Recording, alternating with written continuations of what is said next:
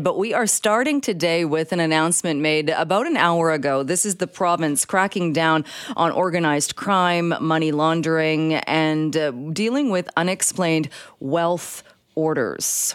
Civil forfeiture undermines the profit motive behind unlawful activity by going after the proceeds of crime. Most cases are linked directly to drugs, gangs, and organized criminals that cause serious damage and suffering in our province.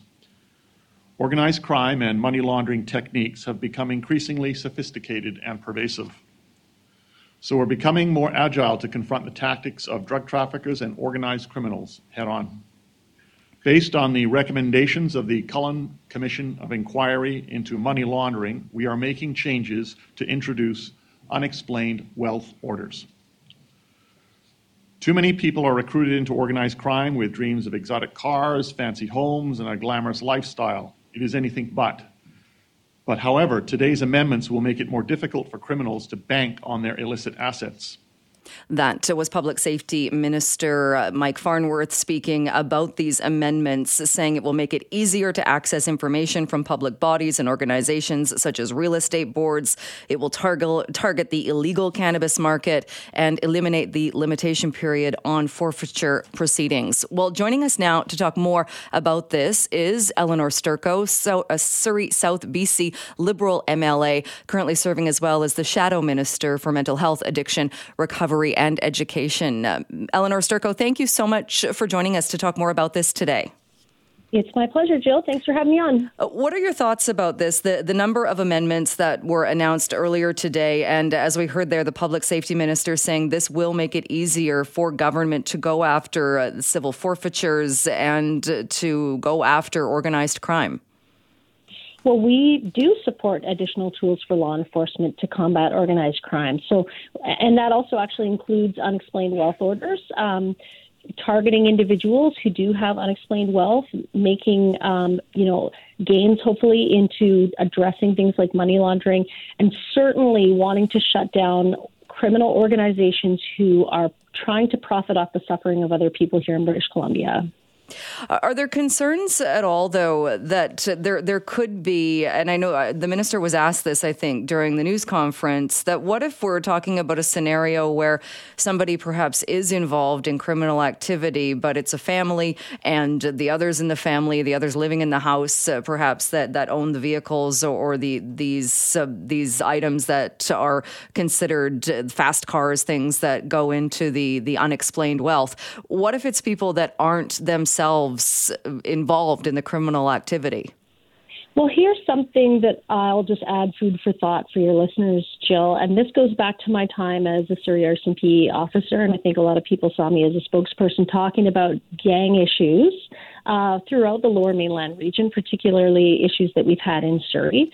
And we often have family members who are providing shelter, and they are aiding and abetting in protecting individuals who perpetrate shootings, who deal illicit drugs, and in fact who are benefiting themselves from profits made off of illicit drug trafficking, weapons trafficking, and human trafficking in BC.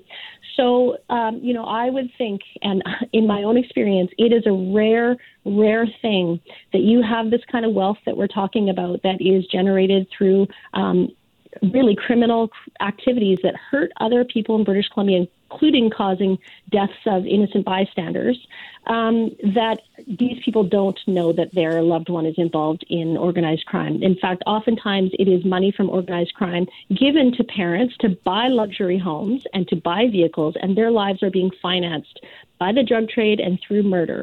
And so, yes, it's something we certainly want to be mindful of. And we're going to have a close look at this legislation. I just got it myself just about an hour and a half ago.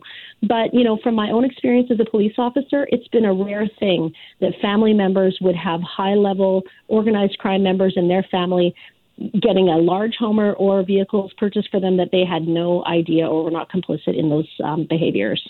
And I'm sure you saw this in your time being an officer as well, in the covering stories like this also. There are countless times, I think, hearing from parents who say, well, I didn't know how my son or daughter, I didn't know how my teenage child or my young adult child bought that car. I never asked. I wasn't really paying attention. Do you think that this will force people to pay a little bit more attention or to find out the answers to those questions, as there might be a bigger fear of losing it?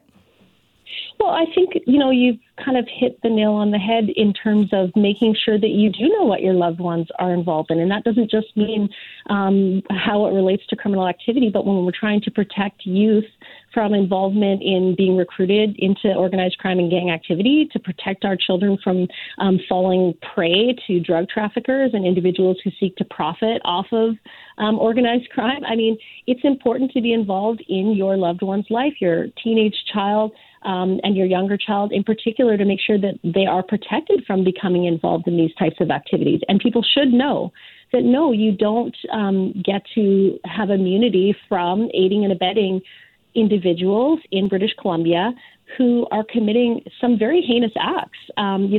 We talk about the money associated to organized crime, but let's face it, the majority of shootings that we have had in British Columbia are related to organized crime and drug trafficking. And so it is important to have additional tools.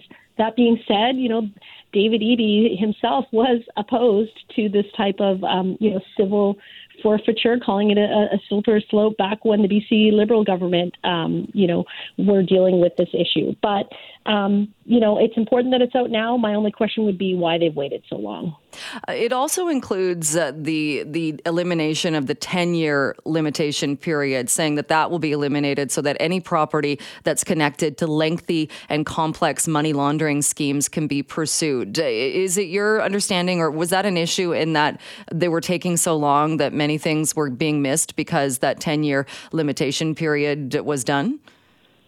Well, a lot of these are very complex investigations. They can be multi-jurisdictional. They can include both, here domestically and international investigations that have to be coordinated. And I think that by extending the limit on when and how long these proceedings can take place would be beneficial to make sure that they can have robust investigations.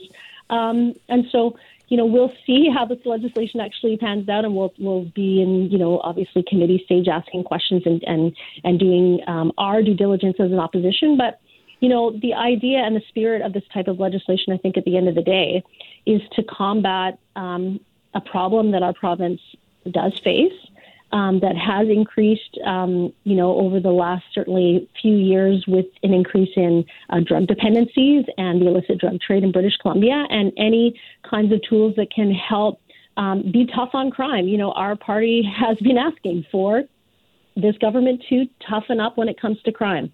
So we'll be making sure that this legislation has all the tools in it that British Columbians need.